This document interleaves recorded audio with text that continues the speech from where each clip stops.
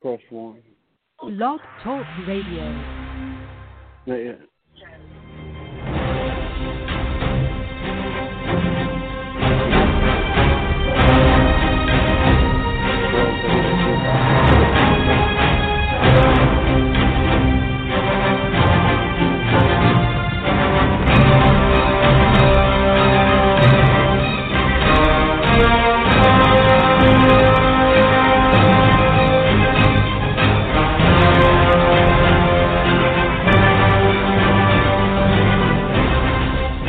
Welcome to the program, everybody. Thank you for being here. This is another Wednesday episode of Keeper's Mind Pool. I've got a number of people, my guests, in the background on hold right now. There's a couple things I want to cover before we get to some of this. You know that this is primarily a political program, and we talk about that kind of thing most often. Tonight is a very special night. I have been clued in on the story. And I definitely think that there is something that needs to be addressed. By who, I don't know. But this family has certainly taken it upon themselves to find out what the truth really is. Dalton was killed. Shouldn't have been, at least in my understanding and how I've been following this story. And we're going to talk about that. We're going to talk about him. We're going to talk about who he was as a young man, who he was as he grew up, and ultimately what led to what's going on right now, to the best of our knowledge. I've got the family members of Dalton on the phone, and again, this is primarily a political show, but I want to bring other stuff, other real out there to people, and it can't just be about that all the time, as entertaining as it has been this last election cycle. But if I'm not mistaken, I've got Dalton's mom on the line, Malia, and Will is also on the line. I'll get messages throughout the rest of the evening. Let's go ahead and bring those two in. If Steve calls, just put him live and send me a message, and I'll get that. But Malia, are you there? I am. Now, are you there? You're Dalton's mom. Yeah, I'm here.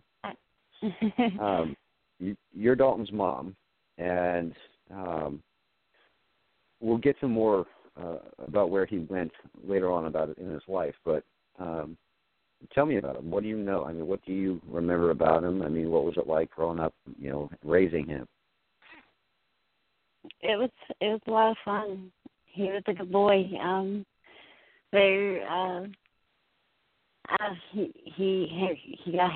has a lot of brothers and sisters, so they all would have their times where they took their turns with the fighting and the playing, and they all were really really good. And Dalton started out with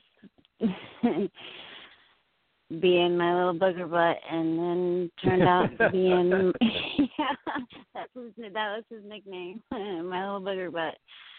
And then he was starting to grow up into a little man. It was a lot of, for the time that I had, it was a lot of fun watching him grow into the man that he was growing into. Well, I don't know. Okay, here's why I ask. I don't know exactly when he went to live with your grandparents, his grandparents. He actually lived with his father. Okay. He lived with his dad. He went back and forth with his grandparents just because that's how, even me growing up, I went back and forth to my nanny and papa during the summertime. And then on holidays. Okay. So I would travel from Connecticut to Tampa, St. Petersburg, Florida, to visit with my nanny and papa on the holidays. He spent a lot of time with them, and his Aunt Michelle and Uncle Uncle Sean, they were like second parents to him. Wow. Okay. He went to them, because lived in North Carolina at the time, and he lived in Georgia with his dad at the time. Sean and Michelle were second parents to him. Okay. So they were always there. Like if Dalton couldn't get me or Dalton couldn't get his dad, he'd go to his Aunt Michelle and Uncle Sean. That's kind of what things are about. Family. They were really close, and I believe and he was really close with his cousin, which is Sean and Michelle's son. Okay. And they were extremely close. So I mean, Dalton was he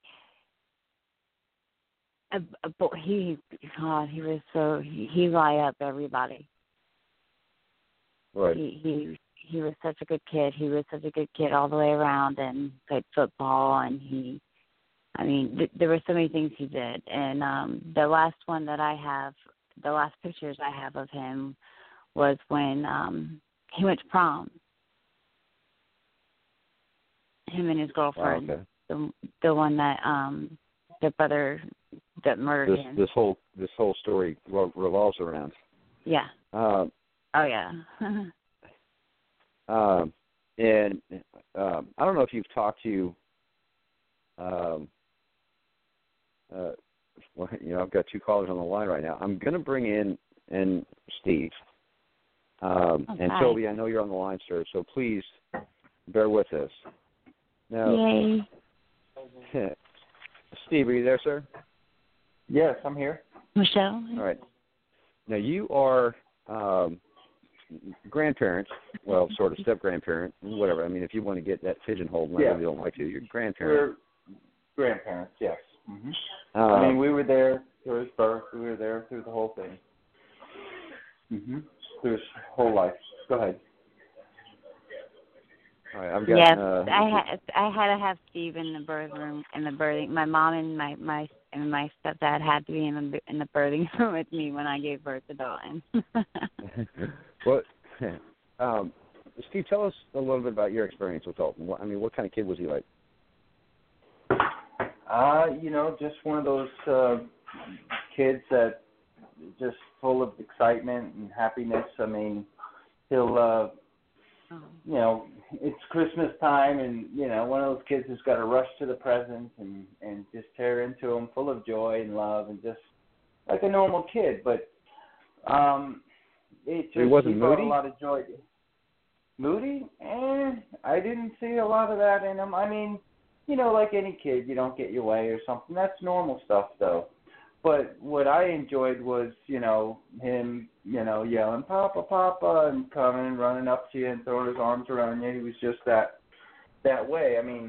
There was a time when, he got his grandmother a Christmas gift that, I didn't see any of the other grandchildren do. It wasn't, to me, normal to see someone at 10 years old save up money to buy a gold cross, as a Christmas gift. I just thought that was sweet. So he had that kind of heart, that he was thinking of others, and especially his grandmother. You can tell. That's just really cool. Just a great kid.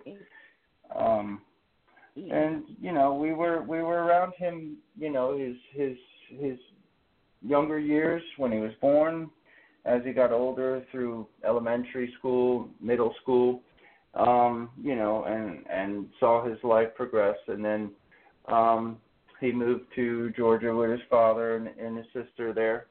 And we didn't get to spend as much time, but kept up as much as we can. I missed a call from him, actually. Go ahead.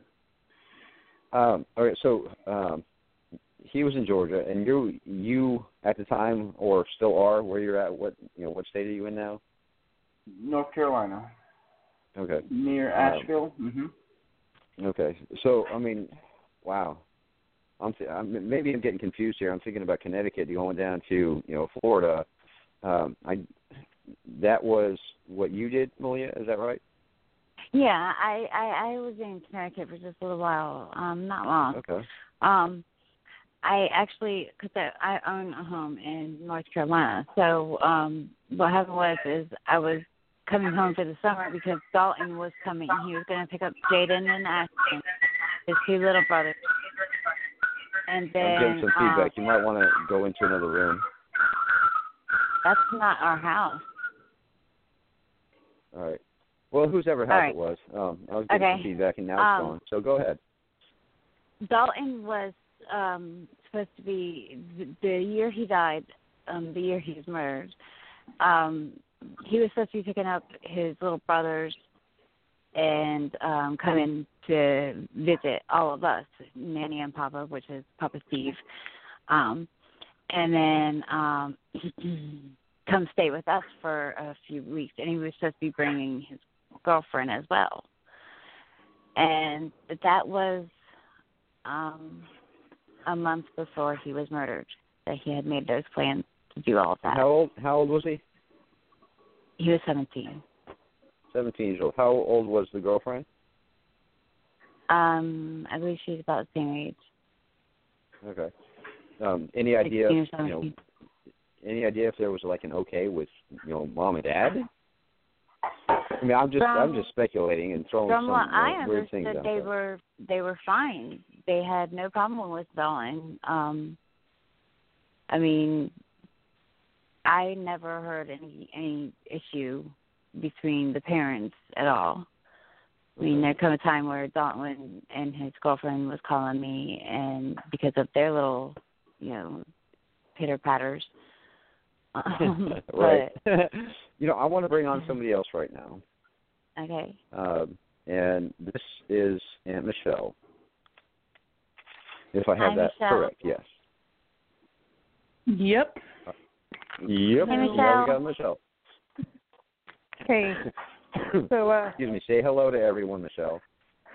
hello, everyone. Just listening to everybody. Hello. I'm already.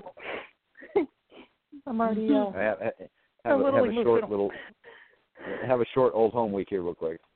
All right. So, Michelle, you're the aunt, and I'm not exactly sure how close you were with Dalton.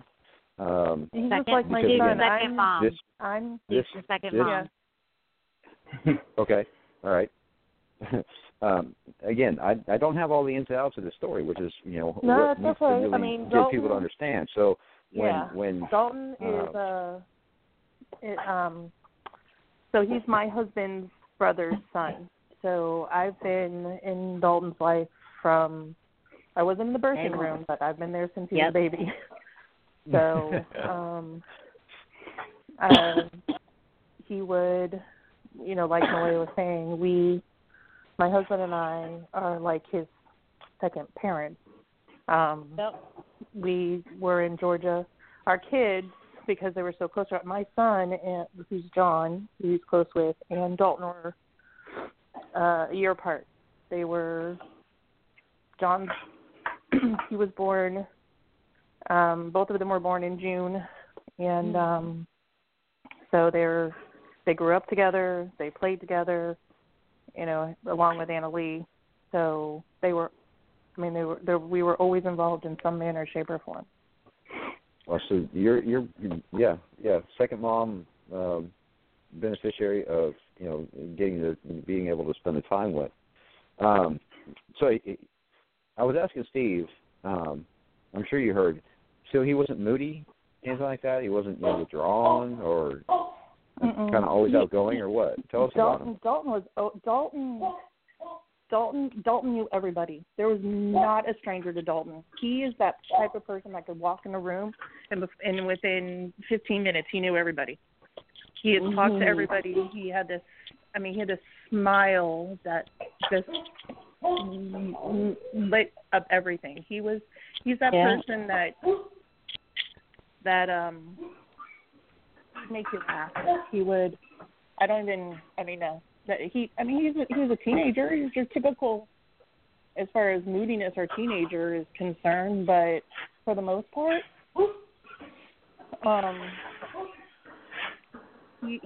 he's your life of the party. So not really anybody that somebody might have a big time problem with. No, I mean, I don't. I kind mean, of person he that would get along, not you know, typically know. No, he and would get along so with pretty much everybody, have a conversation, and they could spout some garbage at him, and you'd be like, oh yeah, okay, cool, whatever, and maybe walk away, or maybe enjoy the conversation. Intelligent enough to right, make decisions that ought to be second nature, and not worry about it. Mm-hmm. I mean, that's something what that like would to me. diffuse it, or I mean, he wasn't. He wasn't. I mean, he was more the lover, not the fighter. Yeah, not an angry kid. No, not at all. Not. I mean, you have not. I never had an issue with Dalton. You have your family strifes in general, right? I mean, he's a 17-year-old kid. You're gonna have your little normal, typical teenager issues, so to speak. Right. But for the most part, no. I mean, he was never, in trouble with the law. He was never, any of that. He just, I mean, just to give you an example, we lived about an hour away from each other in Georgia. Dalton would spend almost every single school holiday at my house, and during the summer, if he wasn't going to be with his mom, I would have him at my house as much as I could.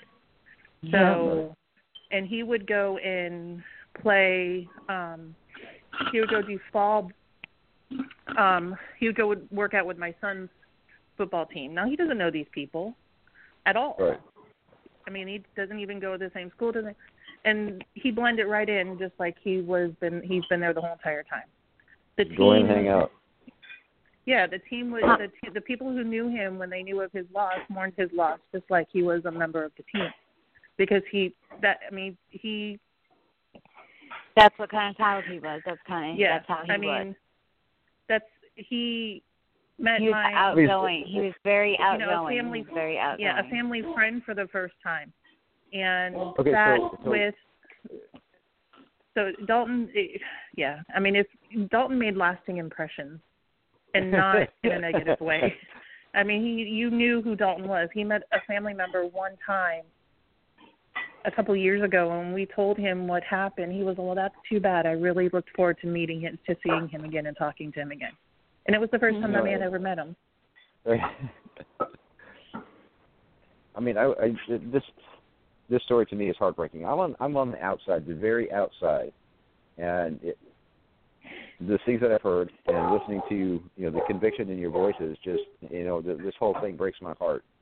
And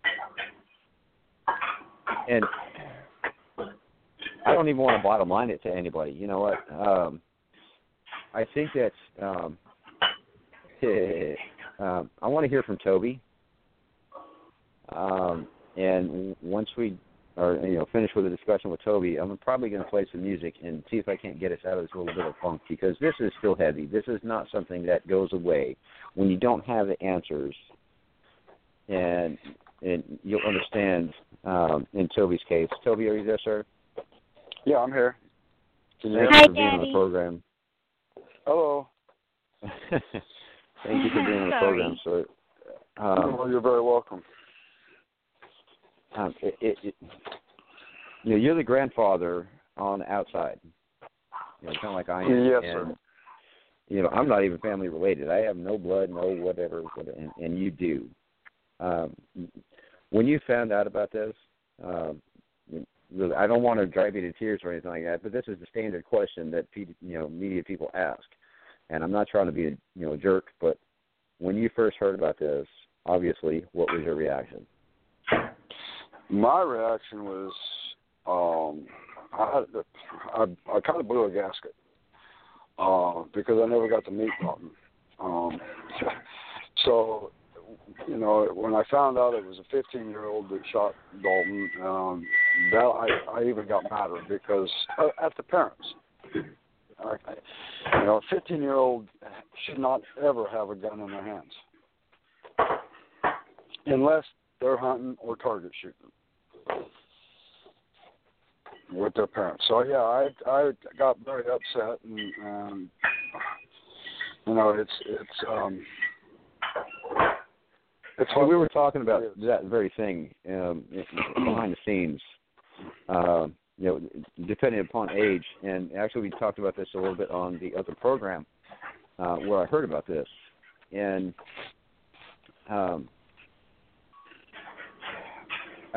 the South, and I'm going to generalize here a little bit. In the South, if you have a gun, or a child that's age 15, young person, whatever, has a gun at the age of 15, 14, 15, they should by then already have the intelligence, the safety standards. I mean, I don't know about every other state, but here in Virginia, you're not supposed to touch a gun under the age of 10 unless you've taken, up until the age of 10 where you've now taken a hunter safety course. And okay, so you blew a gasket finding out that was the case. You've already said that you don't get a chance. You won't, obviously. You never had the chance to meet Dalton. No, I didn't. So what happened after that? What was your reaction after that? My reaction, well, I kind of beside myself, like I'm trying to talk to you right now. I started stuttering. It's a bad situation all the way around. But I was raised with hunting. I knew the insides and outsides of the gun, yes. But at the same time, the only time that I was allowed to touch that gun, up until I was 18 years of age, was when I went hunting. And that was it. Right. If I touched that gun any other time, or even looked at it cross-eyed like I was going to touch it, I would have gotten my tail in. You know what I'm saying? You go pick the switch. I know. There you go. I know. See, I'm a school bus driver also, and I just went to being a mechanic. I can tell you firsthand, 15-year-olds, 16-year-olds, and some 17-year-olds should never have a gun in their hand, even if they know it. I don't doubt that. And I'm sorry to laugh at that, but it is absolutely true. Yeah, because they think they know everything about it, and they don't know nothing. You know what I'm saying? Son or it could be grandpa. You want to hear in the background there? Talking quietly. Who is that? Oh, I'm sorry.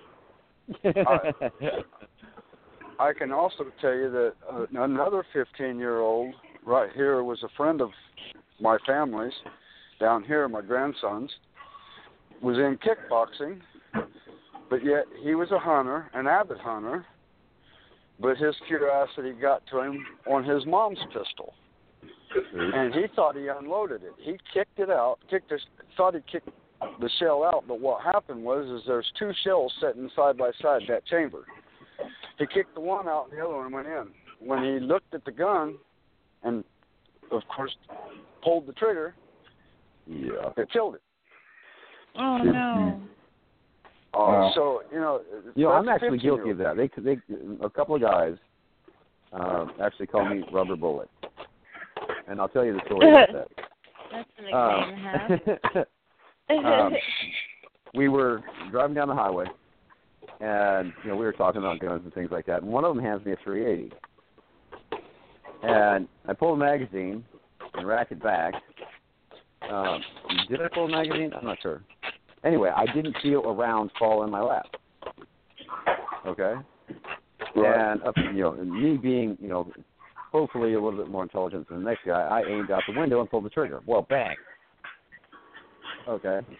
We're driving down the road. And, of course, I'm like, what the hell? And nobody says anything for a little bit. I mean, they're just quiet. Right? And, I'm like, I finally pick up my phone and shine the flashlight around. And there's like 3 rounds in my lap that I didn't even feel fall. And I'm all right. So I pull the magazine out, put the 3 rounds back in, put the magazine back in, and put it back up on the armrest between the front driver and passenger. I said, take this away from me. I do not need it right now. So there are mistakes that can be made. You've got to always, pay attention to what you're doing. It's not a toy. It is a tool. Precisely.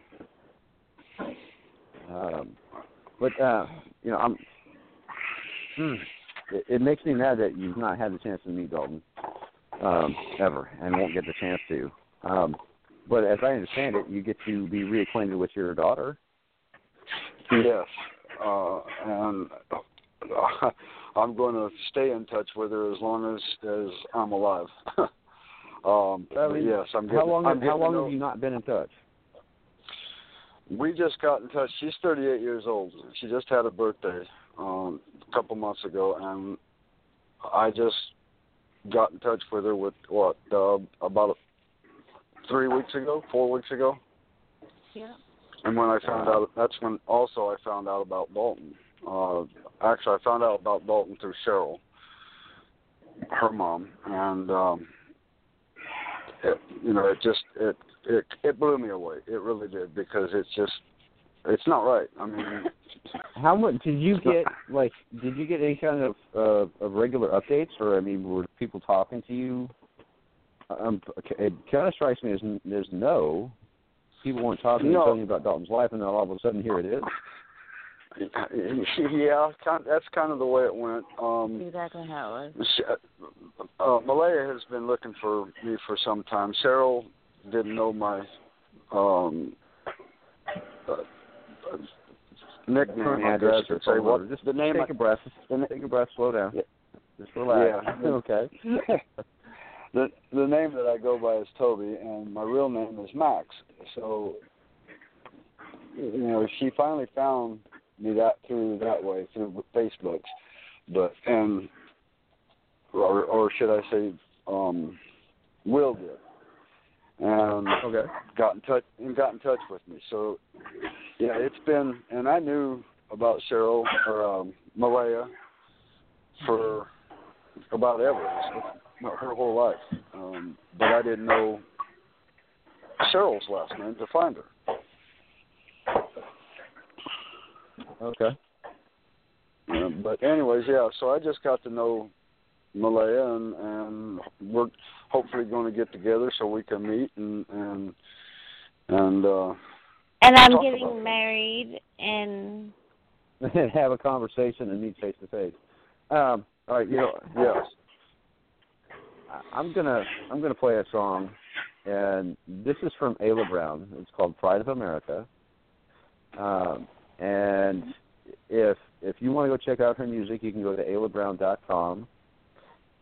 She's been a guest on this program, and I do have permission to play the music she's given me. If you would please mute your own phones, and we'll be right back after this. This is "Pride of America" by Ayla Brown. And you can find more of this and all kinds of this at aylabrown.com. We'll be right back. Please stay tuned. Plenty more of Keeper's Mind Pool coming up.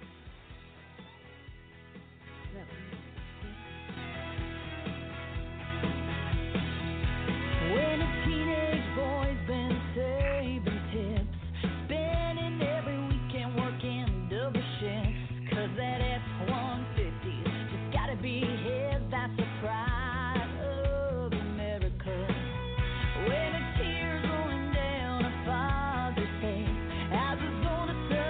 Across the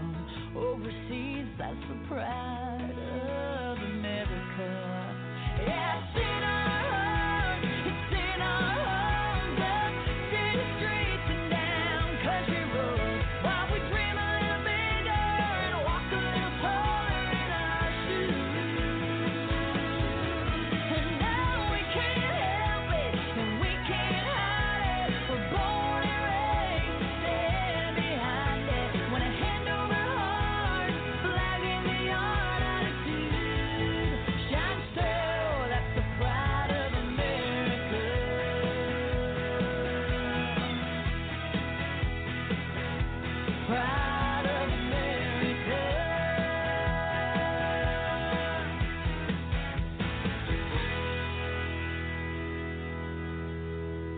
Ayla Brown off of Pride of America album. If not, you can also find that on Let Love In. But go to AylaBrown.com. Check out the music. She is on tour in a couple of different places constantly. The girl does not ever stop moving. I want to change gears here a little bit.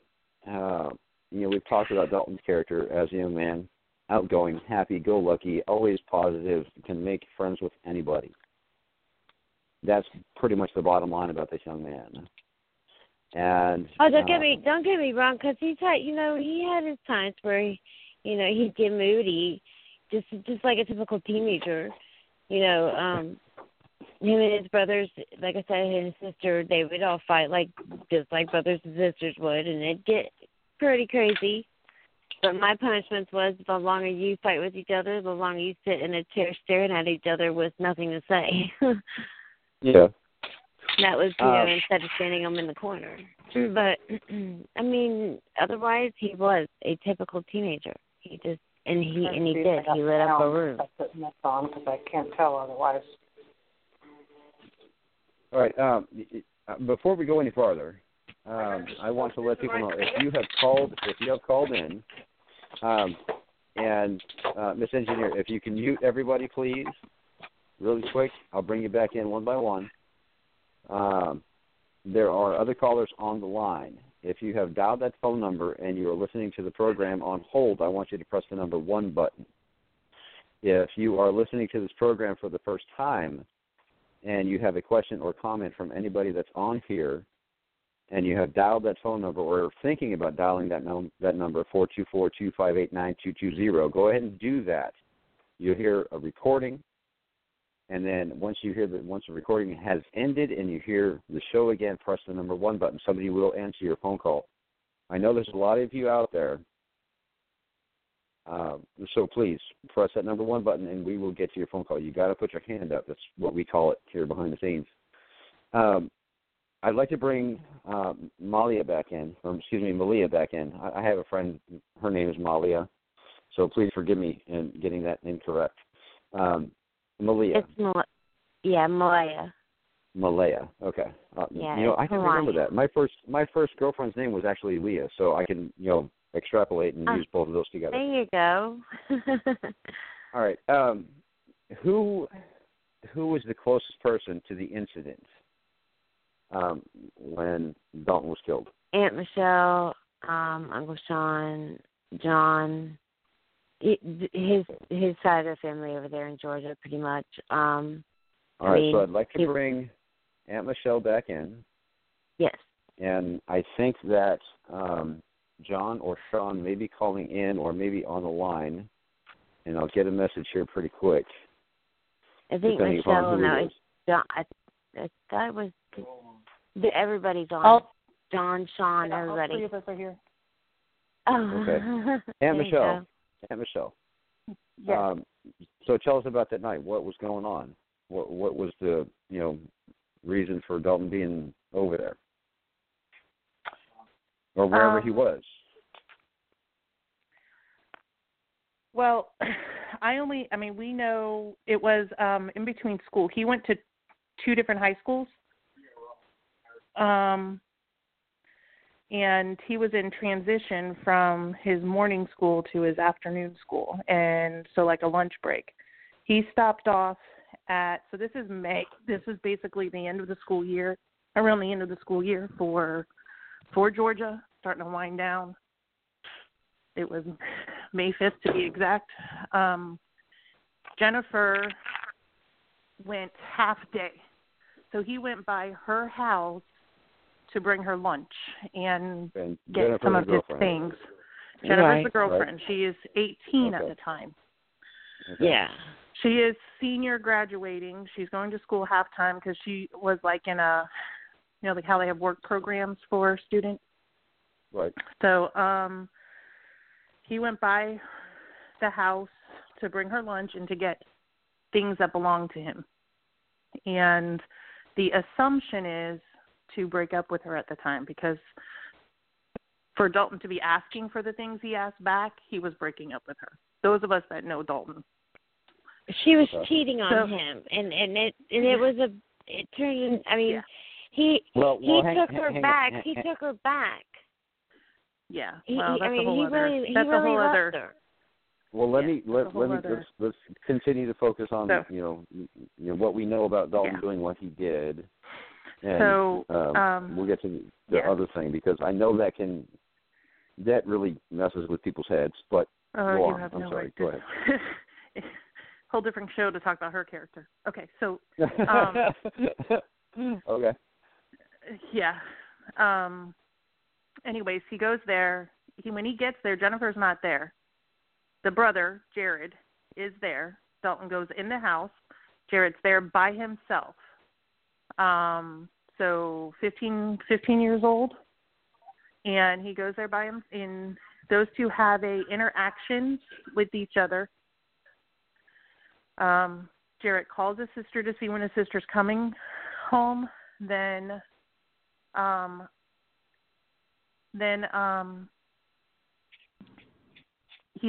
Dalton's asked to leave. He's asked to wait outside. Dalton goes outside in the driveway by his truck.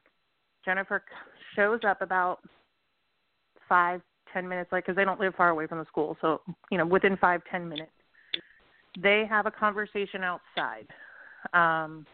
She then brings him in through the garage, has him wait in the garage while she goes in the house to get the belongings. Comes out. So with where are you getting these details from? The police. The police this is report? the exact information. Yeah, not the police report. This is exact information the police officer, the investigating police officer, gave us the day after Dalton was shot. Okay. When he met with the family. All right. Hold that thought for a minute. I'm going to bring in 3 more people. I'm going to go with John first, then Cheryl, unless, of course, you guys are together, and then Sean. No, Sean. Well, I don't know who Cheryl is. So Sean, John, and I are in the same home, but we're in 3 different rooms. Okay. Michelle, Cheryl's my mom. Oh, okay. Thank you. I'm sorry. Now I know. Now I know who she is. There you go. So, see, this is like old week again. I mean, we tried that at the beginning of the show, and now everybody is getting to know everybody. This is dynamite. Too bad in unfortunate circumstances, but people to know people, it's dynamite.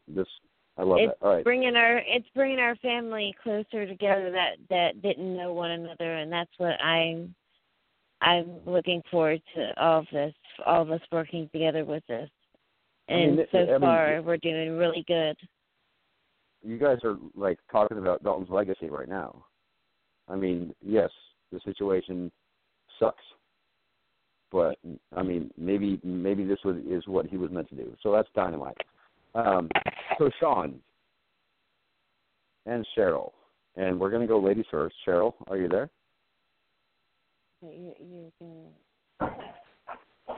Hello? Hello. Can you hear me? Hi, Mommy. Hello. So give us your perspective about Dalton. Give us your view. What do you know about him, and when did you hear about this, that kind of thing? Well, first of all, Dalton was a sweet child, sweet boy. That doesn't sound biased or anything, but from what I can tell from everybody, I mean, everybody seems to have known him at one point or other, and you're all saying the same thing. And it's all like recently people are meeting and knowing and understanding who people are. That's dynamite. Go ahead, Cheryl. I'm sorry. Yeah, we've been. I mean, my husband and I were in the delivery room when Dalton was born, and we've been in his life, his whole life. Whether it be, a lot of times, it was long distance. But we still, kept in touch, and Dalton would call us. I don't know many boys at that age that would call just to talk to their nanny and their papa, especially me though. I mean, he would call and talk for hours. And when I found out what happened, I'm here in North Carolina, I can't even, total devastation. I didn't hold up well at the funeral. I still don't hold up well, even. It's hard to talk about. Yeah. It's I'm on the outside. Mhm. And I don't know if you heard, but this makes me mad. It breaks my heart because, I mean, Dalton sounds like a dynamite kid that anybody would want to know, and we're better for knowing. Absolutely. And I just like I said, maybe he's got this legacy of bringing everybody together, and maybe that was his thing. I mean, on the outside, and perhaps it took tragedy to make that happen. But you all are getting together, and you're looking, making plans and getting face to face with people again. And we need more of that. Maybe that was his deal. And whether it's family or neighbors or whatever it happens to be. I mean, Dalton sounds like a fantastic kid. So I'm going to go to Sean and give you a little bit of a break there, and Miss Cheryl, and let's talk to Sean and get Sean's perspective. You there, Sean?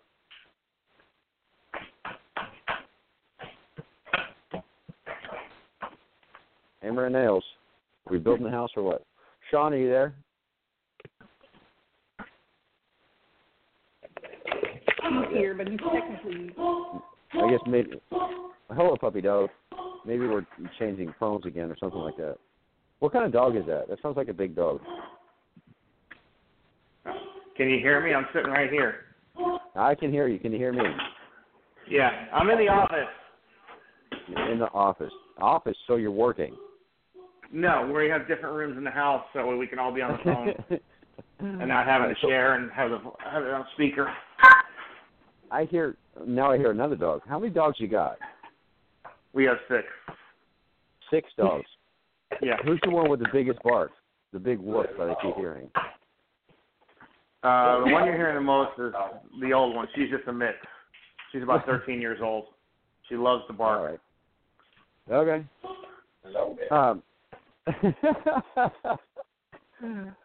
Hey, this is live radio, people. I mean, if you don't, it's not in studio. This is people coming out of their houses, their homes, talking about this stuff, and bringing it to you. So I mean, you can't get any more real than this, which is why I love doing what I do. Sean, give us your perspective about Dalton. I mean, I keep hearing good things. So I mean, here's what I would rather say than give you my perspective, because a lot of people go, "Oh, your family, you're going to give the best." When everything happened, they did a memorial at his high school. There was over 300 kids out there with candles. When they got done, his parking spot at the school, you could not see the ground or the numbers, and it was covered in candle wax. There was over 300 people from his school and Scouts at his viewing. That can speak more than what I can say. Absolutely. The amount of people he touched. You can go through his Facebook account, all the people saying how much he touched them. That's more than a family member can say. That's people, he sat in class with, for maybe a year or less. And they had that kind of pouring out. And there's still things popping up on Facebook. Oh, man. Like I said, I'm on the outside, and I get tears in my eyes talking about the school memorial and people that knew him and probably couldn't believe it and probably needed counseling and all of those things. It's just, oh my gosh. Mhm. You knew him, right? You knew Dalton. Oh yeah. He spent all kinds of breaks on my house with my son. He was there all the time. Man, it's just makes me angry, breaks my heart. So, you were kind of almost first-handish, during that night, that day, that afternoon. Yeah.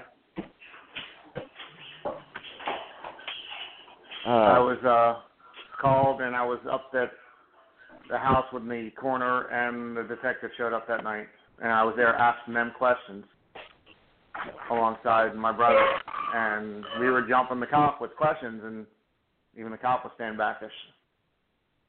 Because, unfortunately, I've been around guns a long time. I've had business where I had to carry guns, and I'm ex-military, so, yeah, I know what the rules are and stuff that should have happened, and parents weren't even held accountable in this case for having a minor to get a gun.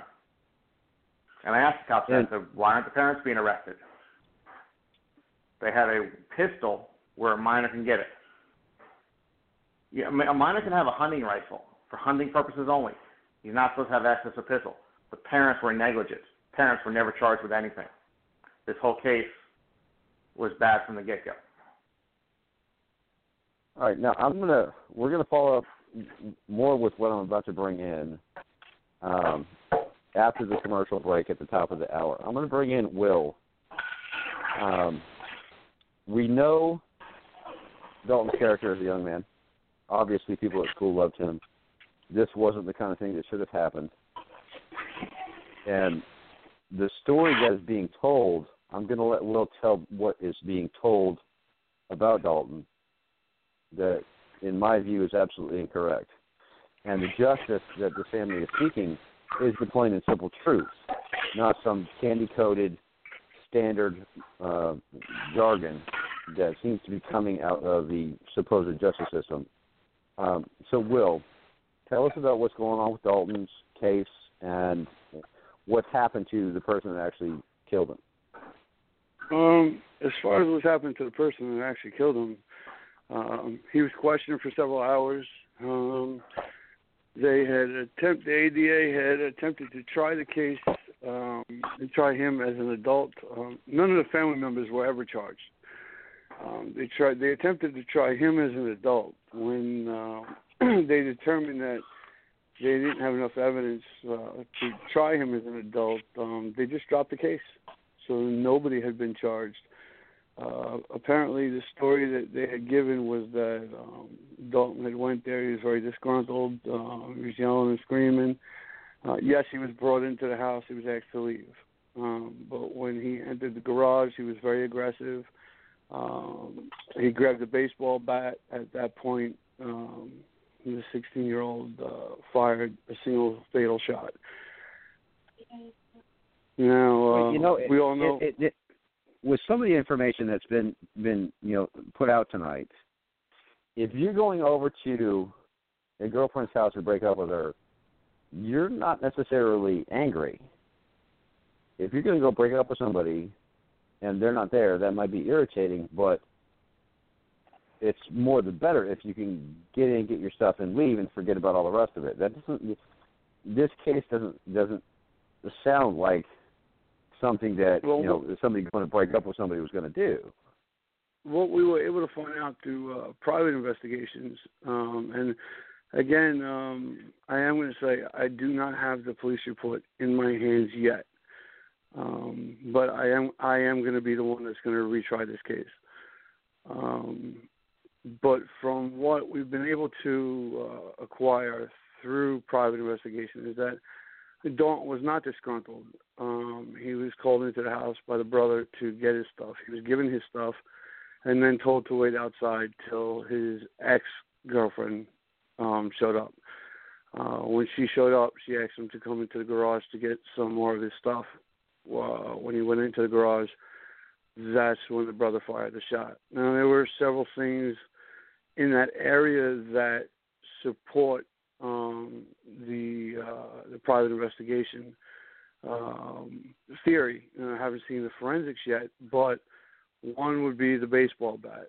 Not only was his fingerprints not on it, but it was found in a distance where it would have had to been thrown, and in the opposite direction of where they were saying Dylan was charging. 2, if he went there to acquire his personal effects, I seriously doubt he would have thrown them on the floor to pick up a baseball bat. Yeah, unless he was being attacked or something like that. That doesn't make a whole lot of sense either. Right. And then 3, again, like everybody said, this child was in possession of the firearm, which means that he had intent prior to the situation occurring. Yeah, and regardless of trying to try this person as an adult or whatever, you got to look at the other stuff that you've been pointing out. How did this kid get hold of his weapon? And shouldn't the parents be, if not criminally indicted or something like that, certainly a civil case or something like that, where somebody is responsible for something that shouldn't have taken place. Right, and there should have been. First of all, DSS should have been involved because that's criminal negligence with firearm. Secondly, right off the bat. Now it's my understanding that the biological father, was handling the case with the attorney, but there should have been a wrongful death suit filed. Whoa. The father of the person that shot Dalton was handling the case. Is he an attorney? No. Dalton's biological father. Okay. There's a lot of things that should have been done that weren't done, and I am going to say in a lot of ways I'm thankful for that, because it opens the window for us to go ahead and do it. He was not charged with anything, so there's no double jeopardy. Right. Okay. Never went to court. Yep. Got it. Right. Never went to court. The sister was never charged. The parents were never charged. So there is no double jeopardy in this case. We can come back with multiple charges and restart this case. Okay. When you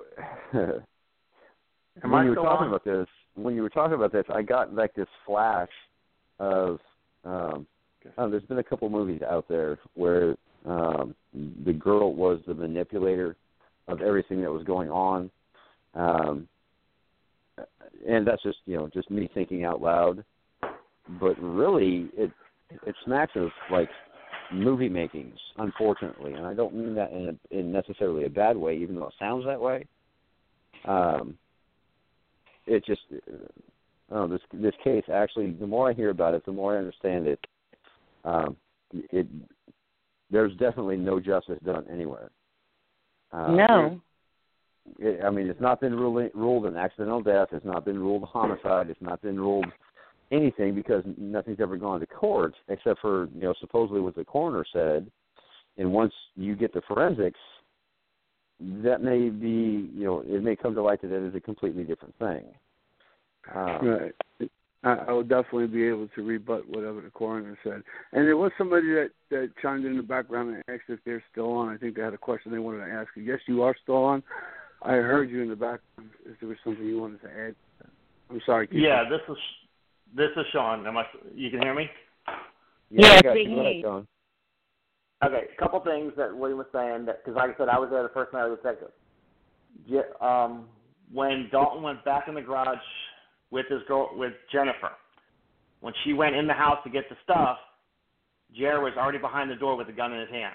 He was standing behind the door. Jennifer told him to go put it away, you don't need that. He was already there waiting. When Jennifer brought up the stuff, they said that she dropped a camera that belonged to his great-grandmother that he was very close to, and that's when he got upset and he got loud at her about that. That's when he stepped out into the garage with the pistol. Story says that they were going back and forth. He's like, what are you going to do, shoot me? Right. And that's where all that happened. That's what we were told by the cops that night from the story. Okay, well, that doesn't. Oh my gosh! All right. And they say he lunged. Let's just. Let's just wait for the police report. Let's get a hold of that. And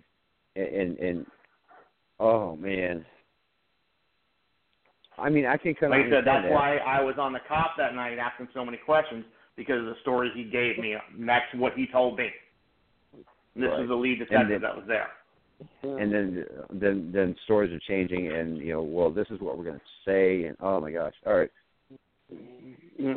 We are waiting for the police report. We should have it within the next 10 days. And it's my understanding that John is ready to talk, and John is somebody that hasn't spoken out since the beginning, not even on my show. So I'm ready. If you want to bring. All right, John, if you can hold on, please, sir. I'm going to bring you in immediately after the break. Okay, we got to pay some bills and do all that kind, unfun stuff. So, ladies and gentlemen, please stay tuned. There's plenty more of Keeper's Mind Pool coming up right after this. We have a whole other hour, so please do not go away. If you have a question or a comment, please dial 424-258-9220 and press the number 1 button when you can hear the program again. This is Keeper's Mind Pool. I'm Keeper. We'll be right back.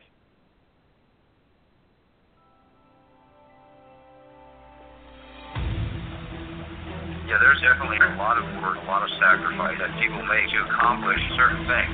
If you're not mad, you're not paying attention. And if you're not paying attention, you're part of the problem. Hey everybody, this is Dave Bray, and you, my fellow patriots, are listening to Keeper's Mind Pool.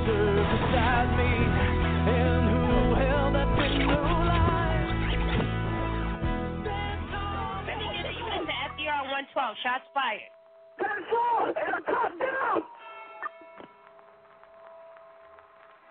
At DaveBrayUSA.com. Definitely want to check the video out. I worked with an organization called LESMA. It's a media watchdog for police officers when officers and law enforcement are being misrepresented in social media and all these different causes that are out there, sort of pushing the blame. They go out and they break laws for no reason just to prove that the cops, have to be police. They don't choose the laws they uphold. They uphold the laws because that's their job. Whether they're passive laws or aggressive laws, they go out and break them for the reason of to get a police response, which is just wasting taxpayer dollars, and I wish people would see that. These cops are putting themselves in harm's way on a daily basis. When your dad's a police officer and he goes to work, he straps on a gun and a badge. But these people are going into harm's way, and it's an honorable job. It's one of the hardest jobs, and it takes a special person. And I think in this day and age, we should be rallying behind them. But this song, Last Call, is about a fallen officer sort of giving his last sort of will and testament over the radio after he's been in a gunfight and he's hit and he's pinned down and he's not going to make it. And he just sort of gives his words.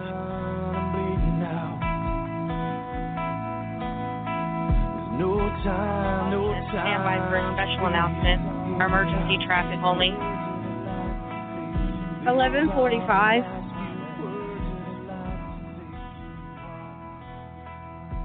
Prince William calling. 11:45.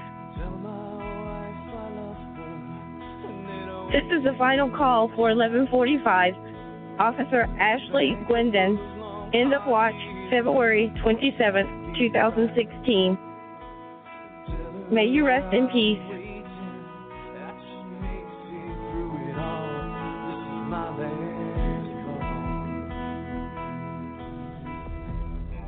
You're listening to Keeper's Mind Pool. Wednesday nights, 7 Eastern, 424-258-9220.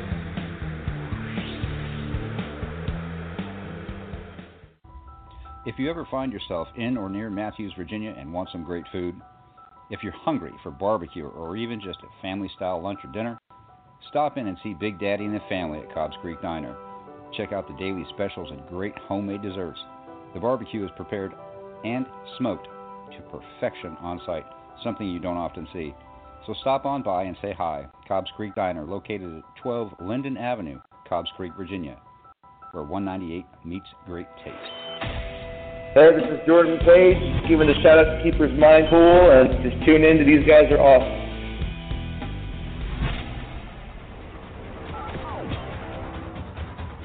Hey, this is Mike, and I listen to Mind Pool every Wednesday.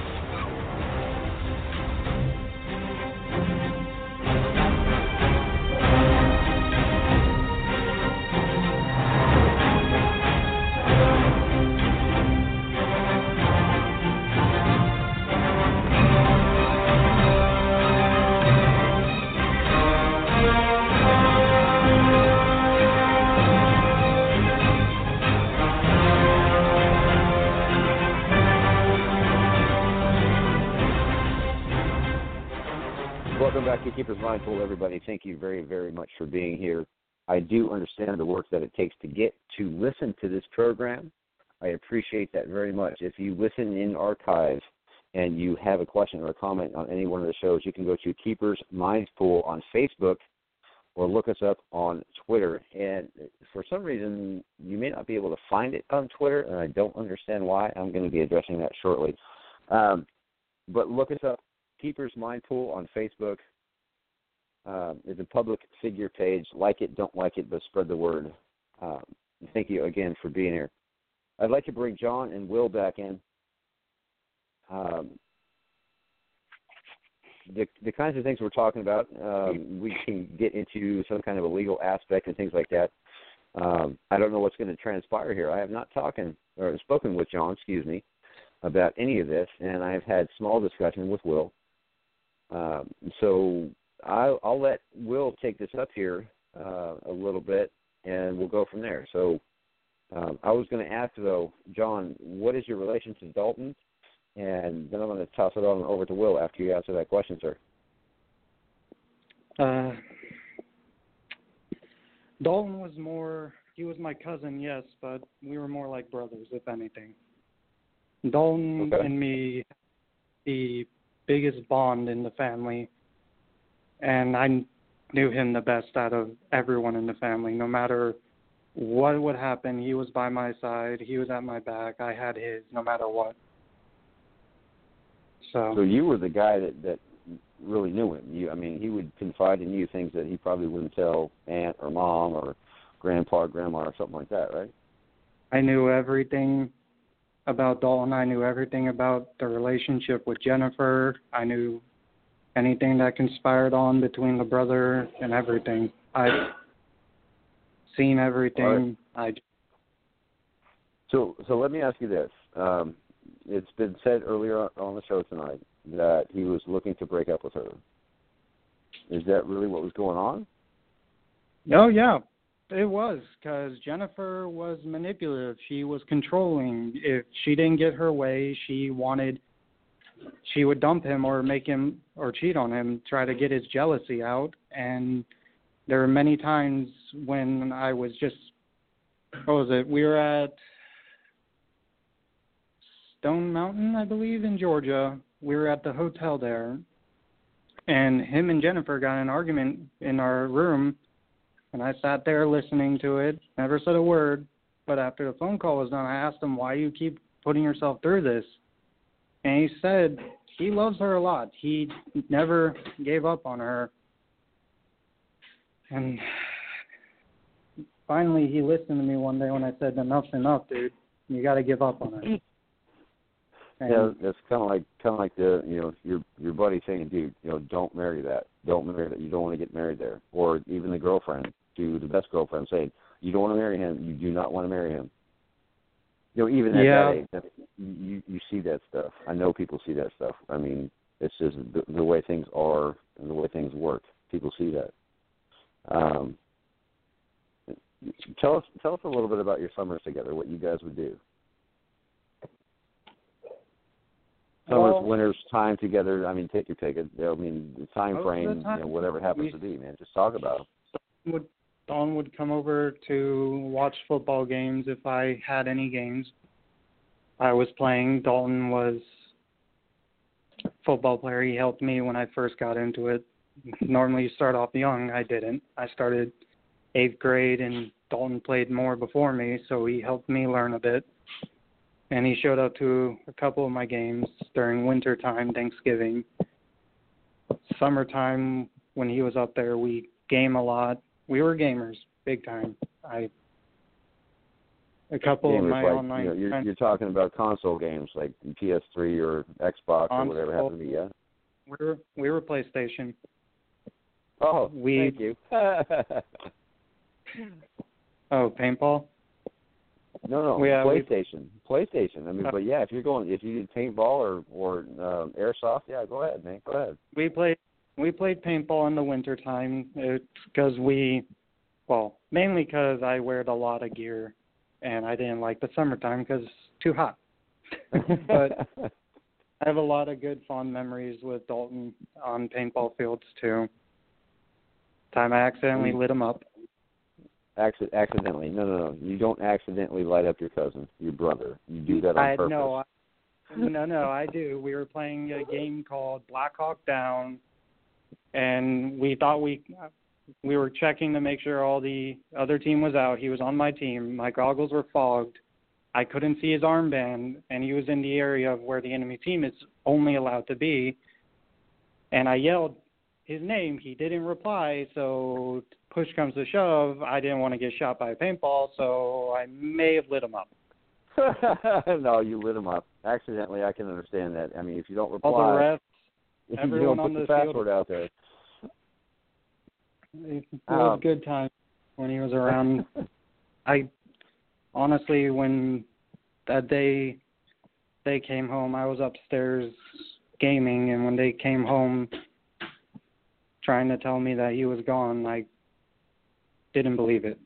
I didn't go up to the thing with the cops. I didn't believe it. I knew Dalton better than anyone else. I didn't believe he was dumb enough to fight someone with a gun. He may have had his temper like a normal teenager, but Dalton's not stupid. He wouldn't go after someone who had a way over advantage over him. Yeah, I mean, you don't bring a knife to a gunfight. So we got into a little bit of the story. What kind of the story from secondhand and from what the rumors are around school and things like that. Is that right? Yeah. It's knowing somebody is different than hearing about it to people, and I think that we've brought a lot of who Dalton was to the forefront, and that. And sure, families are biased. Yeah, I get that. But there's also a whole lot of truth to it, too, especially when you hear things like Sean was talking about, having, over 300 kids show up at a memorial. That, sure, we could, even if you take half of that, they're just there because, they want to get out of school or whatever happened to be, that's still a whole lot of people that knew this kid, and I don't doubt any one of them knew him or in some way, shape, or form because of what we're talking about. There was a lot of online friends I know that wanted to be there too. They knew him well. They were good friends with him. Honestly, I'm going to say I hope a few of them joined the call because they knew him as, like me, we were all online buddies. We all gamed together. We all had fun. This doesn't make a whole lot of sense. Everything that's coming out doesn't make a whole lot of sense. I'd like to bring Melissa back in not Melissa, Michelle back in. My apologies. I'm bad with names. I've said it before, and I can't help it. You were closest to the situation, as well as Sean, and I'll bring him back in just a minute. But pick up, if you remember where you left off, pick up from there. And Will had told us, this boy was behind the door already with the gun. Kind of pick up from there, if you would. I can't. I'm not hearing you very well. I don't know what's going on. You still had her phone muted.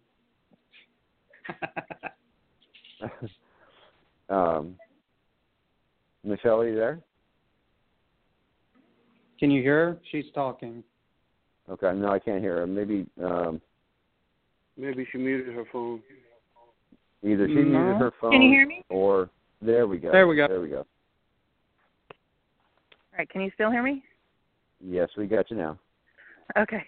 All right, we walked to be around John since it was his first time talking, and his dad and I wanted to be close to him, so we did merge together. So anyways. Not a problem. Not a problem. When Jennifer came, so Dalton's in the garage. Now you have to picture the garage has a walkway. There's no other room. We've not seen this, but this is the description given to us by the police officer. It's not like you could pull a car in. It was full of stuff. There was a walkway to the door that went into the house, and that was it. I'm familiar with Dalton's, that particular appearance. Okay. Me too. I get it. So Dalton's, I mean, that's all the room they had to work in. So we're not talking big space here. So Dalton's at the door waiting outside.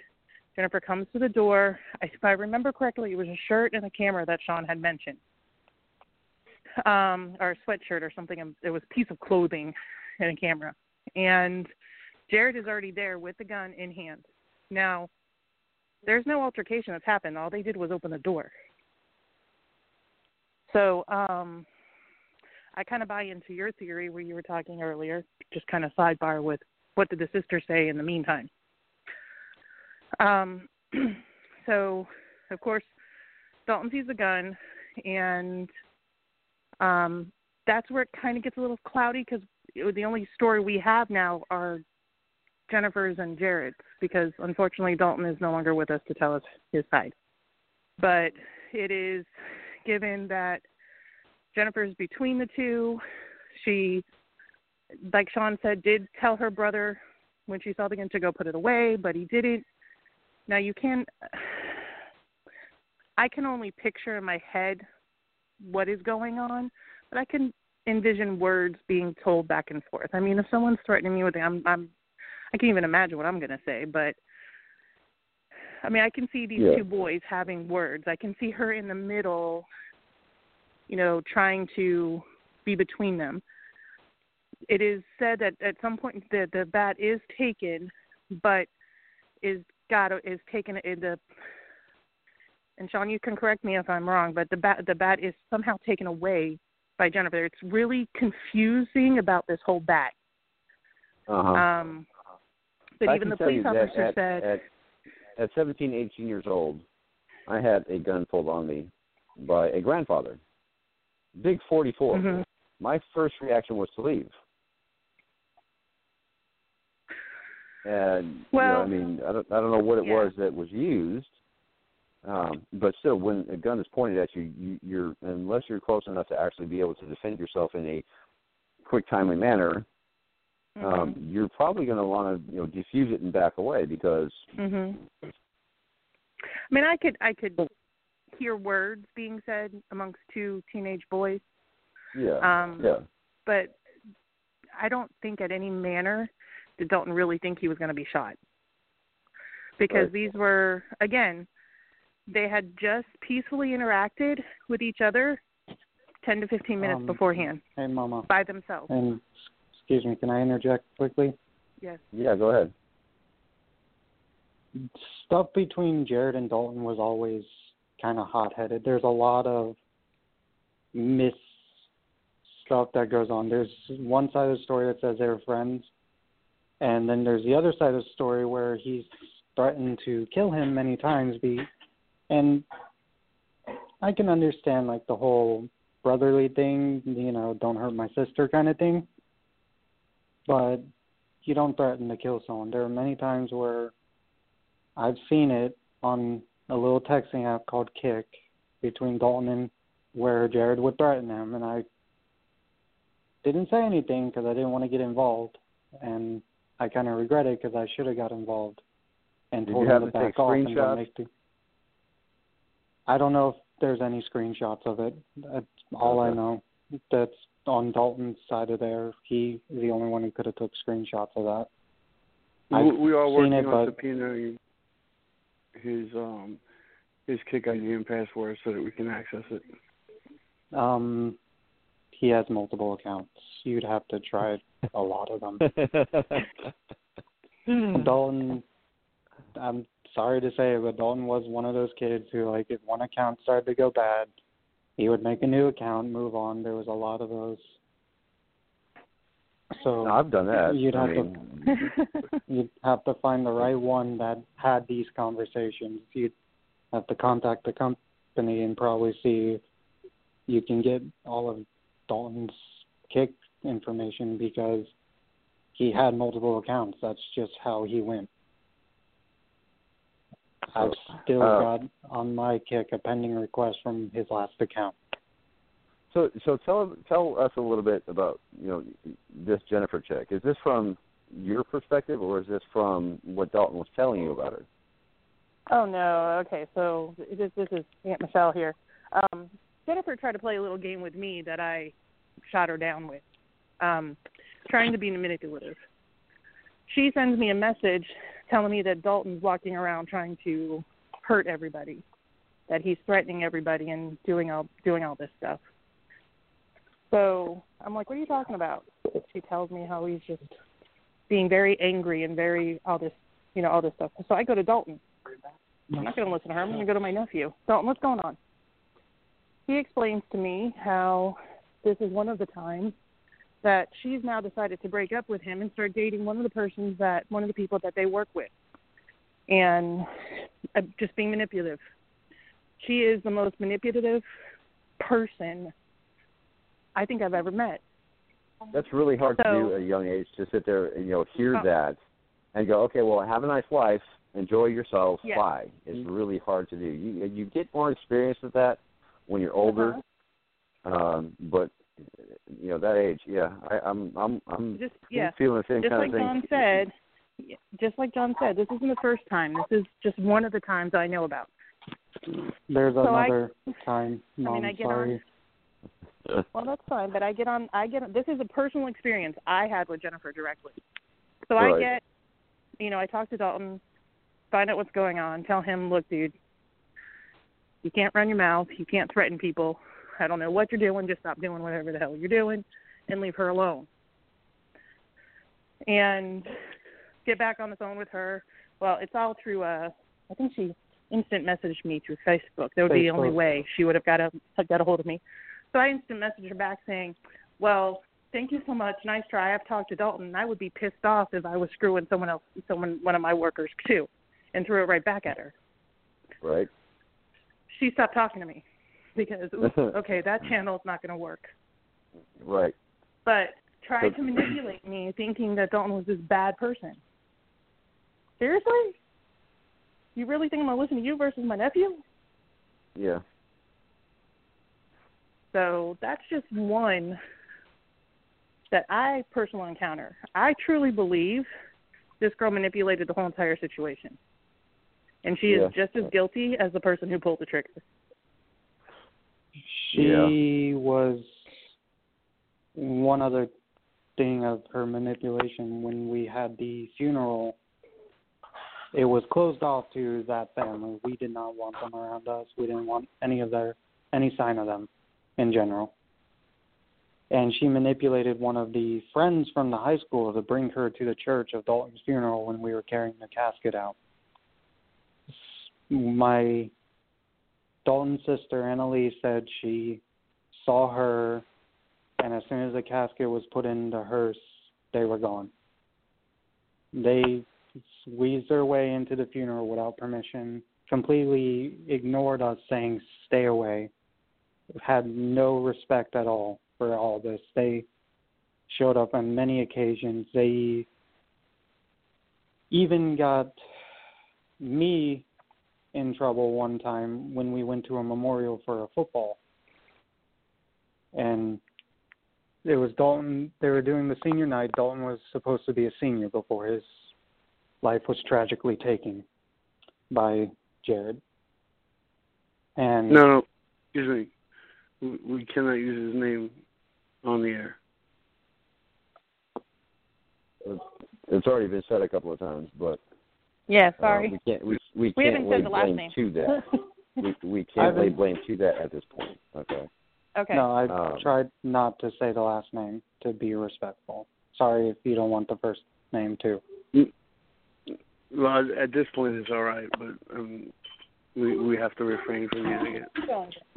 All right, I will do my best. So the whole football thing, when we went there, I understand this is public property, but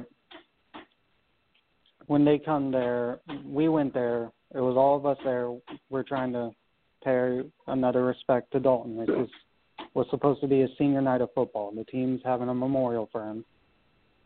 And we noticed out of the corner of our eyes, me, my Dalton's sister, and her boyfriend, we noticed that they have gotten into the game and we did approach the cops nicely and asked them to keep away from them because we didn't want any altercations. We didn't want any of that. And wherever we went, they found some way to come near us or anything. They tried to make it look like it was all an accident. He was out there trying to play the why did I do it, looking like he regretted his decision, just acting, in my personal view, because of all I've seen and all that. Well, I was going to ask, I wonder what the look on her face was when she showed up to the funeral. Just for my personal sixth sense of whatever justice or whatever it happened to be, just to see the look on her face. Was it smug? Was it remorseful? Was it anything else? When they ran into us, we were trying to leave the game because they kept coming near us. Sorry, our dogs are playing. We were trying to leave, and they approached us, and we asked them to back off because we didn't want to talk to them. We didn't want any altercation. And she throws her hands up and makes it look like we're about to start a fight with her brother when we were just trying to pass by, go to the car, and leave. We weren't the intention was just to leave. So they get the entire school staff on us to get the cops to come after us while we're trying to leave. Again, we were just trying to leave. None of this was, we were trying to avoid them. Once we saw them there and they were approaching family, we were like, okay, we don't want to be a part of this. We don't want to cause anything. So we're leaving, doing the right thing, and they kept trying to approach us, and they would not listen. And Jennifer, when she did all that, she had a smirk on her face because she got us in trouble and made them look like victims, like we were trying to attack them. Right. Which bothered me because when we're trying to leave, we had to get a cop pushed on us to tell us not to return to the property because they thought we were trying to cause an assault. Well, sir, respectfully, you've got the wrong story. Hello. Yeah. So, where the next step is, y'all are getting the information through, I guess, a Freedom of Information Act or something like that thing, which may be beneficial to even use that route as well if you can't get public record. And Will is actually spearheading the investigation, digging into this to find out what the truth is, where justice actually lays. It takes a certain kind of person to get involved with doing something like that in the first place. And I just want to, throw some respect on Will once again because he's out there putting his name out there again, and that's what I've known this man to do, putting his name out there, putting his reputation out there, putting his money out there to, have some kind of resolution. So you guys definitely have somebody solid in your corner in that fight. And Will, as I understand it, you're going to be going to law school again? Yes, that's correct. In order for me to try the case in Georgia, I have to go to school for another 3 months to take the Georgia bar so that I could be licensed to try the case. Okay. I've gone through law school already, right. But it's been several years, and I've been dealing with cases pro bono, and firsthand, I haven't charged any family that I've chose to pick up their case through the radio station or through families coming to me in need of help. Right. This particular case happens to be very close to home. I did not know Dalton, but I'm getting to know him in the way that I'm working this case. I did want to say his biological brother is here. He was on hold and his phone died while he was on hold. Okay. He tried to call you back and his service got disconnected. That he would like to say a few words, and then I'll get back on and talk. All right, sure. Bring him on. All right, so Jaden's going to come on live on Malaya's line. All right. Just let us know you're there. Hello.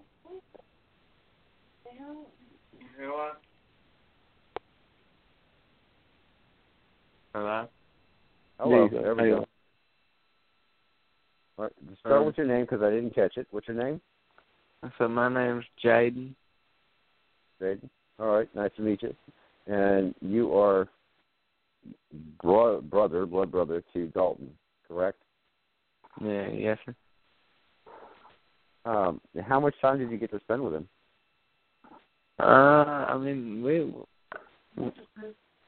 were close for a little while, and then we started visiting, and that was maybe twice a year. Okay. Maybe what did you want to say about him? I mean, I loved him, and he's a really good brother. And I feel like, because of him, I kind of took after him, and I work hard. I believe he was a hard worker, and I kind of, kind of kid that anybody would like first meet. Say that again? The kind of kid where anybody would like the first time you meet him. Yeah. We're going to play. Thank you for coming on, Jaden. I appreciate that. We're going to play another tune here. This is going to be by Madison Rising. It's a short song. It's actually really cool. And it is Open Road by Madison Rising. I know that it is someplace on the board. Give my producer just a little bit of time. So if you would, again, please mute your phones. This is Madison Rising with Dave Bray singing, and he is unfortunately no longer with Madison Rising, but this is Open Road. A little bit of fun here towards the end of the program. We got about a half an hour before we get to the end of it. We'll be right back.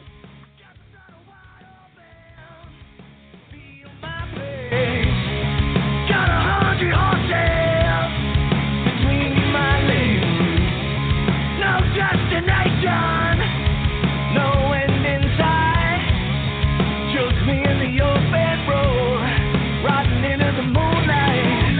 On my two wheels, all that I need is white lines and gasoline. Life in the fast train, easy to maintain. Just twist the throttle on back and feel no pain. From the open highways, backwoods of the country, well, live free or die, it's the only way. On my two wheels, all that I need is white lines and gasoline.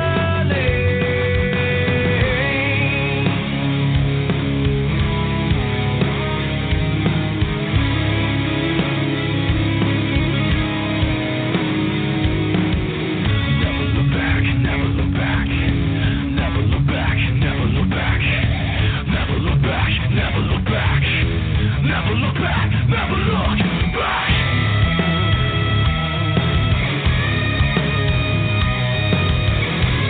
No, why can't I? White lines and gasoline.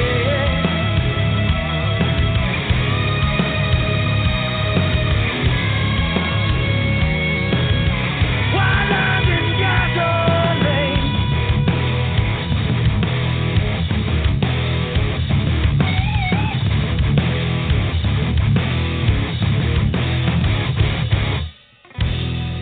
Two wheels in the open road, life and death in my own hands. I am my own justice, I am my own man. I never look behind through all that I have seen. 'Cause all I need is white lines and gasoline, white lines and gasoline.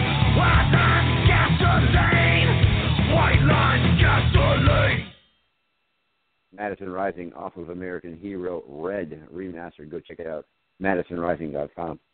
Dave Bray singing there. Check out his music at DaveBrayUSA.com. Check out the merchandise. Go buy and support Dave Bray. You know, tonight's been a really heavy show. This young man was killed at the age of 17, and the family is looking for simple justice. Not some BS story. Nothing has happened in regards to what justice should or, really is. And the things that are transpiring, I'm going to let Will talk about because he's the one that's bringing this forward. We're getting back into a legal fight, and Will is going to be the one spearheading that. So what are your steps? I mean, I know the opposition knows this is coming, and you know that. Everybody knows that's what's going on. So what's the next step, Will? Where do you go from here? What's next? Well, the first move, I believe, was to make the public people understand that there are ways that not so much get around the legal system, but there are ways that you can fight the legal system, and their decisions are not always final. Us making this story public is to give the American people hope. I want them to be able to follow this story. We're not looking for handouts. We want them to know that I'm starting off again at stage one. No, I don't have to just begin going to law school, but I'm going to go back to law school. I mean, I'm doing this for Dalton. I'm doing it for the family, and I want people to understand there are people like me out there that will stand up for you. They will fight for you. And if you can't find those people, you can stand up and fight for yourself. As far as us, once I pass the bar in 3 months, we're going to hit this thing head on. And yes, I'm sure the ADA and the family are knowledgeable of what's going on because I've made it so public. This is part of my plan. It's, the ADA uses the news against innocent or guilty people. They don't care about how bad they damage their name, and they don't repair it after the story if you're innocent. In this situation, we know they're guilty. It's proving it. The ADA dropped the ball. They let this family walk, whether it was money or bribe, whether it was, because they knew people. There has to be some kind of justice. Somebody is somehow responsible for this, and this is not a simple case of you're just pointing the finger. Excuse me, pointing the finger to point the finger. This is somebody is responsible, and you guys. That's really kind of the bottom line when it comes to this kind of a case, because nobody's paying the consequences for their actions, except for the suffering of the family. They all need to be held accountable. This is one of those stories that there's 4 people involved plus the victim, and all 4 people were guilty of some sort of criminal charge. Up until this point, there hasn't been anybody charged. I guarantee you, once I pass that bar, all 4 of those people are going to be charged with criminal charges. There's got to be something, someplace that you can lay blame at. Somebody has to take responsibility for this. To be able to do that, I mean, is this kid going through counseling because he knows he did something wrong and he's remorseful, or is he just living a day-to-day life? Same thing with the sister, the parents. I mean, sure, this. There's no these are the kinds of things that I think about. I'm sorry. Go ahead. He went to a baseball. I'm sorry. This is Aunt Michelle. He went to a baseball banquet the same weekend he shot and killed our nephew Malia's son. No care. No remorse. No remorse. No nothing. And even the time we saw him, there's nothing. There's pictures of him on the internet a couple of days later, smiling. Of selfies that he took at school. And this was a couple of days after. And taking somebody's life is a serious thing. Actually killing somebody is a serious thing. And if it doesn't affect you, then either you're somehow disconnected in one way, shape, or form. There's something that is going wrong inside your head. If you can be smiling days later and go, oh my gosh. What's he going to be capable of doing in the future if he could do it and get away with it now? Yes. It needs to be stopped, and it will be. Like I said, you asked me what the next step was. The very first step is to file a wrongful death suit. And the reason why we do that is I feel that because they have money, they were able to acquire very good attorneys. I'm saying exactly what I want them to know. And then we're going to file for a change of venue. And we're going to do this on a more than state level. We're going to do it on a federal level because of the change of venue. And the reason why we do that is so that the state or the town can't deny the transfer of the case because he's a minor. So once that case is transferred to another town, we have a better chance of people listening to what actually took place. And once I see the forensic, and I'm going to be very clear with everybody that's listening and with the family members that are listening. When I see the forensic files, if I piece this together and I find out that Dalton was guilty, the case is over. We're going to drop it. I will go on the air and I will apologize. But with the information that we've been given, and we have put private investigators out there, I've spoken to hundreds of people about it. We've aired now. This is the 5th time this has been aired. And each time we air it, we give a little bit more information. Nobody's called in defense. I believe that this case is 100% going in the direction it needs to go in. And I'm going to try this case. No, I'm not the ADA, but I am in defense of Dalton. And people that are listening to this on the opposition, because I know they are. You sent the invitation out there. Yes, I did. They're listening to this, and they're taking notes about how you're going to do this or how you're going to do that, and they're obviously taking notes about how the family views Dalton, how the general public views Dalton, and you can bring up character witness after character witness after character witness. Out of this pool of 150 or 300 students, that's just a suggestion on me on the outside of things, and they may expect that. I don't know if that's in your game plan or whatever, but they're hearing some of what you're talking about right now. You're going to go past the bar in 3 months. They're sitting there laughing at that. Well, they're sitting there. No, there's no way you're going to pass the bar in 3 months. Blah blah blah. Going back to school, whatever. They are sitting there around the conference table, and they'll be listening to this come Friday morning. If they have, if they actually go back to work on Friday. If not, it'll be Monday morning, and they'll be listening to this. If not, they'll have conversations about this over the weekend. Well, what do you want to do? Well, we're going to look at it this way and this way. We'll just see what they do, and they've got a game plan. Keith, and let me ask you a question. Yeah, go ahead. Do you remember what happened in Kentucky with our friends Leo and Sean? Yes, I do. When I said I was going to take on that case, everybody sat back and they laughed and thought it was a joke, right? Yeah, they did.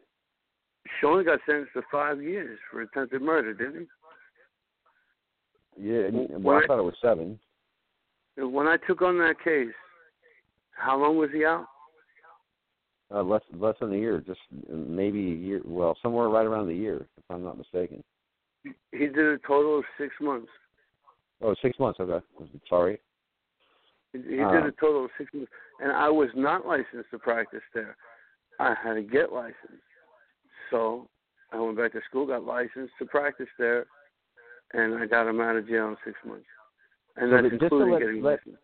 Let the opposition know about some tenacity. You don't know who you're dealing with. You've not ever dealt with this guy before, which is how I can say with conviction that Dalton and family have a very good dude in their corner.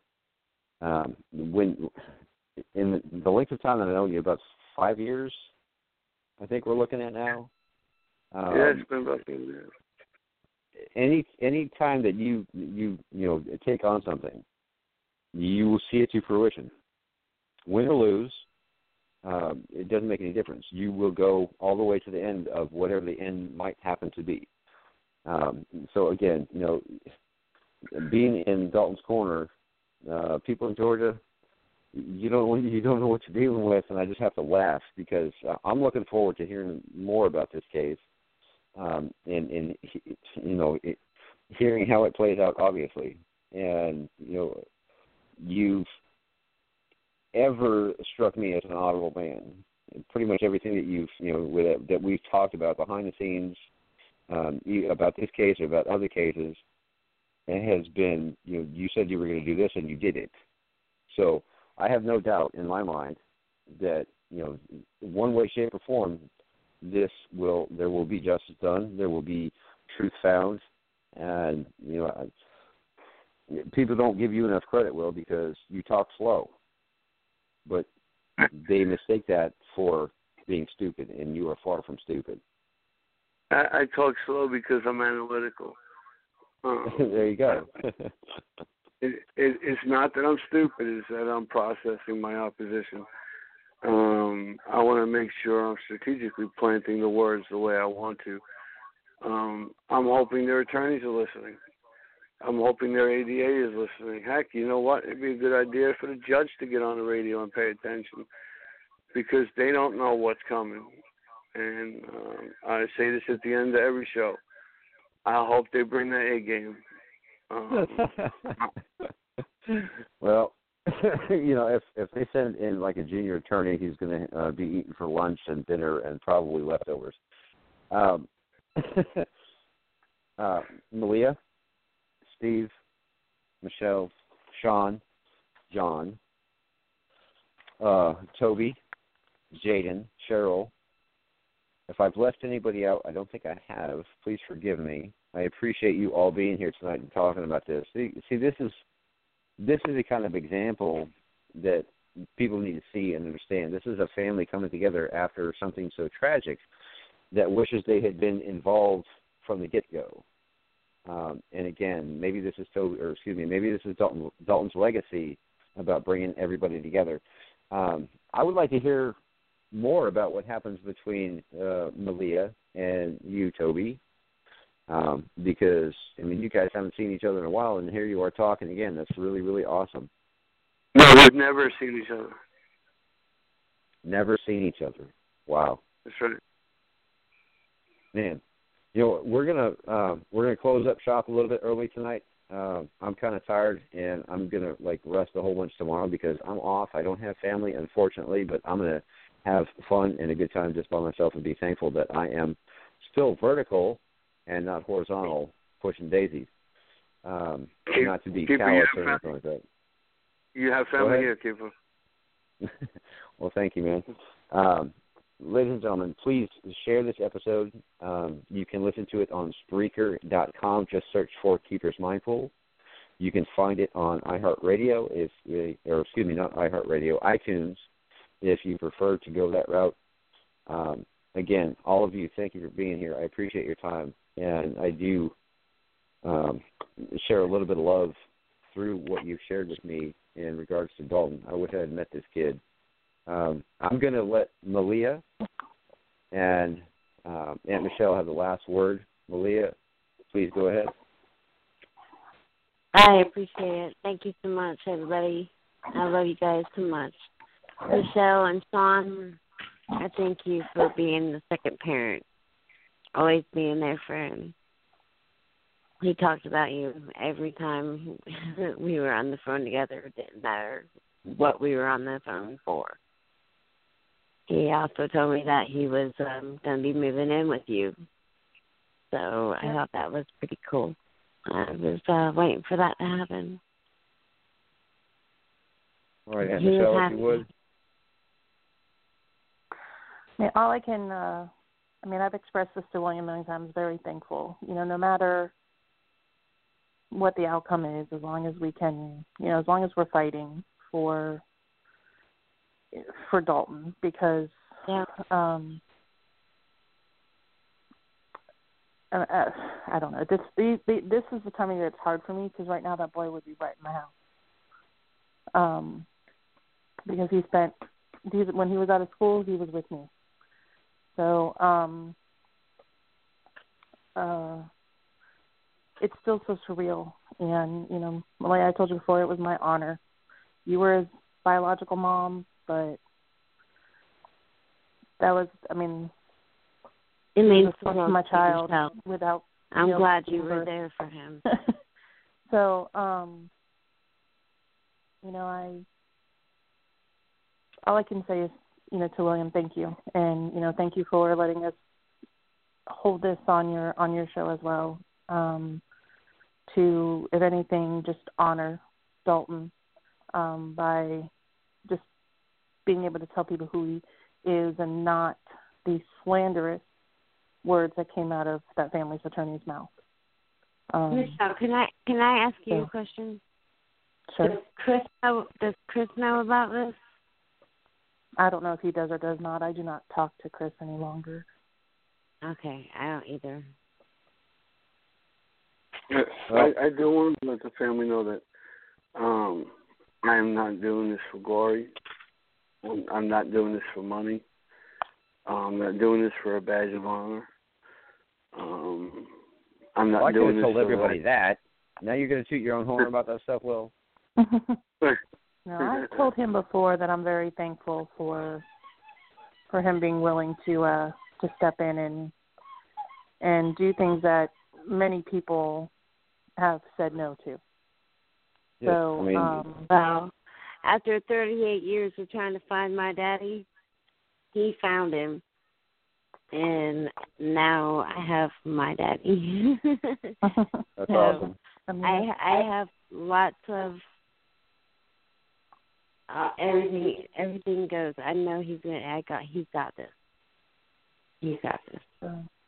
That's really cool. I mean that in and of itself is something very remarkable. Ladies and gentlemen, again, thank you so much for being here. Aunt Michelle, Malia, Will, Steve, everybody, I appreciate your time. I'm sure that I will be hearing more about this in the future. We will definitely do a follow-up program. Thank you all so much for being here. We're going to close out with Ayla Brown, Turbulence. This is off of Let Love In, and I wish I could play that tune, but I haven't been given permission to do that. But please, enjoy. This is Ayla Brown. I'll be right back. Thank you, Keeper. Thank you. You're very welcome. My pleasure. Happy Thanksgiving, everybody. Bye. Happy Thanksgiving. Love you guys. We'll be right back. I see you looking at me. Why do those eyes mystify me? Without even knowing, you're bringing me down like weight in the water. You're making me drown. And when I come back up for air, you seem to always be right there. Need another dose of you. It's turbulence, shaking me around. And gravity is pulling me, can't get above the ground. Every time you say my name, I come back like some kind of game. It's turbulence,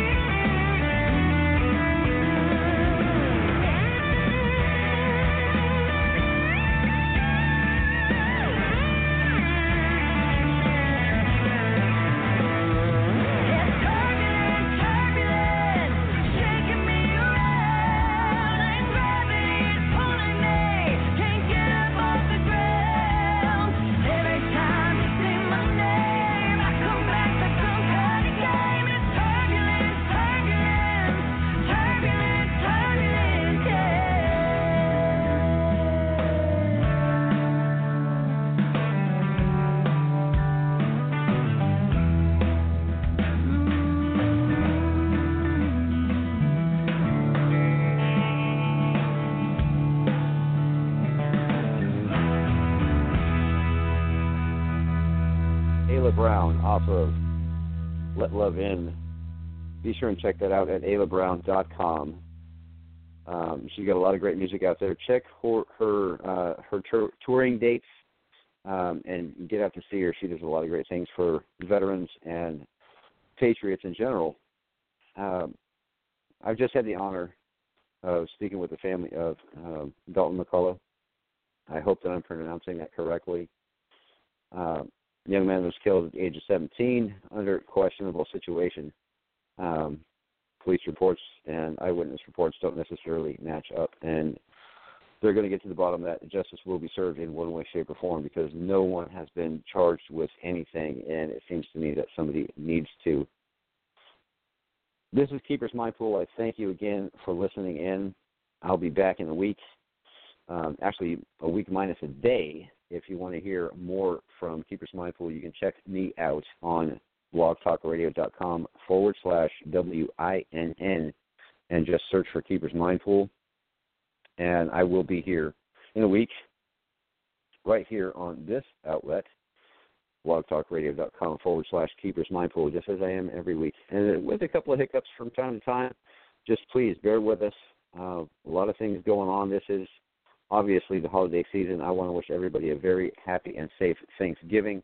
Try not to get in any political discussions because we don't always need food fights for the wrong reasons. Enjoy your time with family. Be thankful for what you've got. It may not be here tomorrow. I love you all. Thank you so much. Have a great week, everybody. Good night.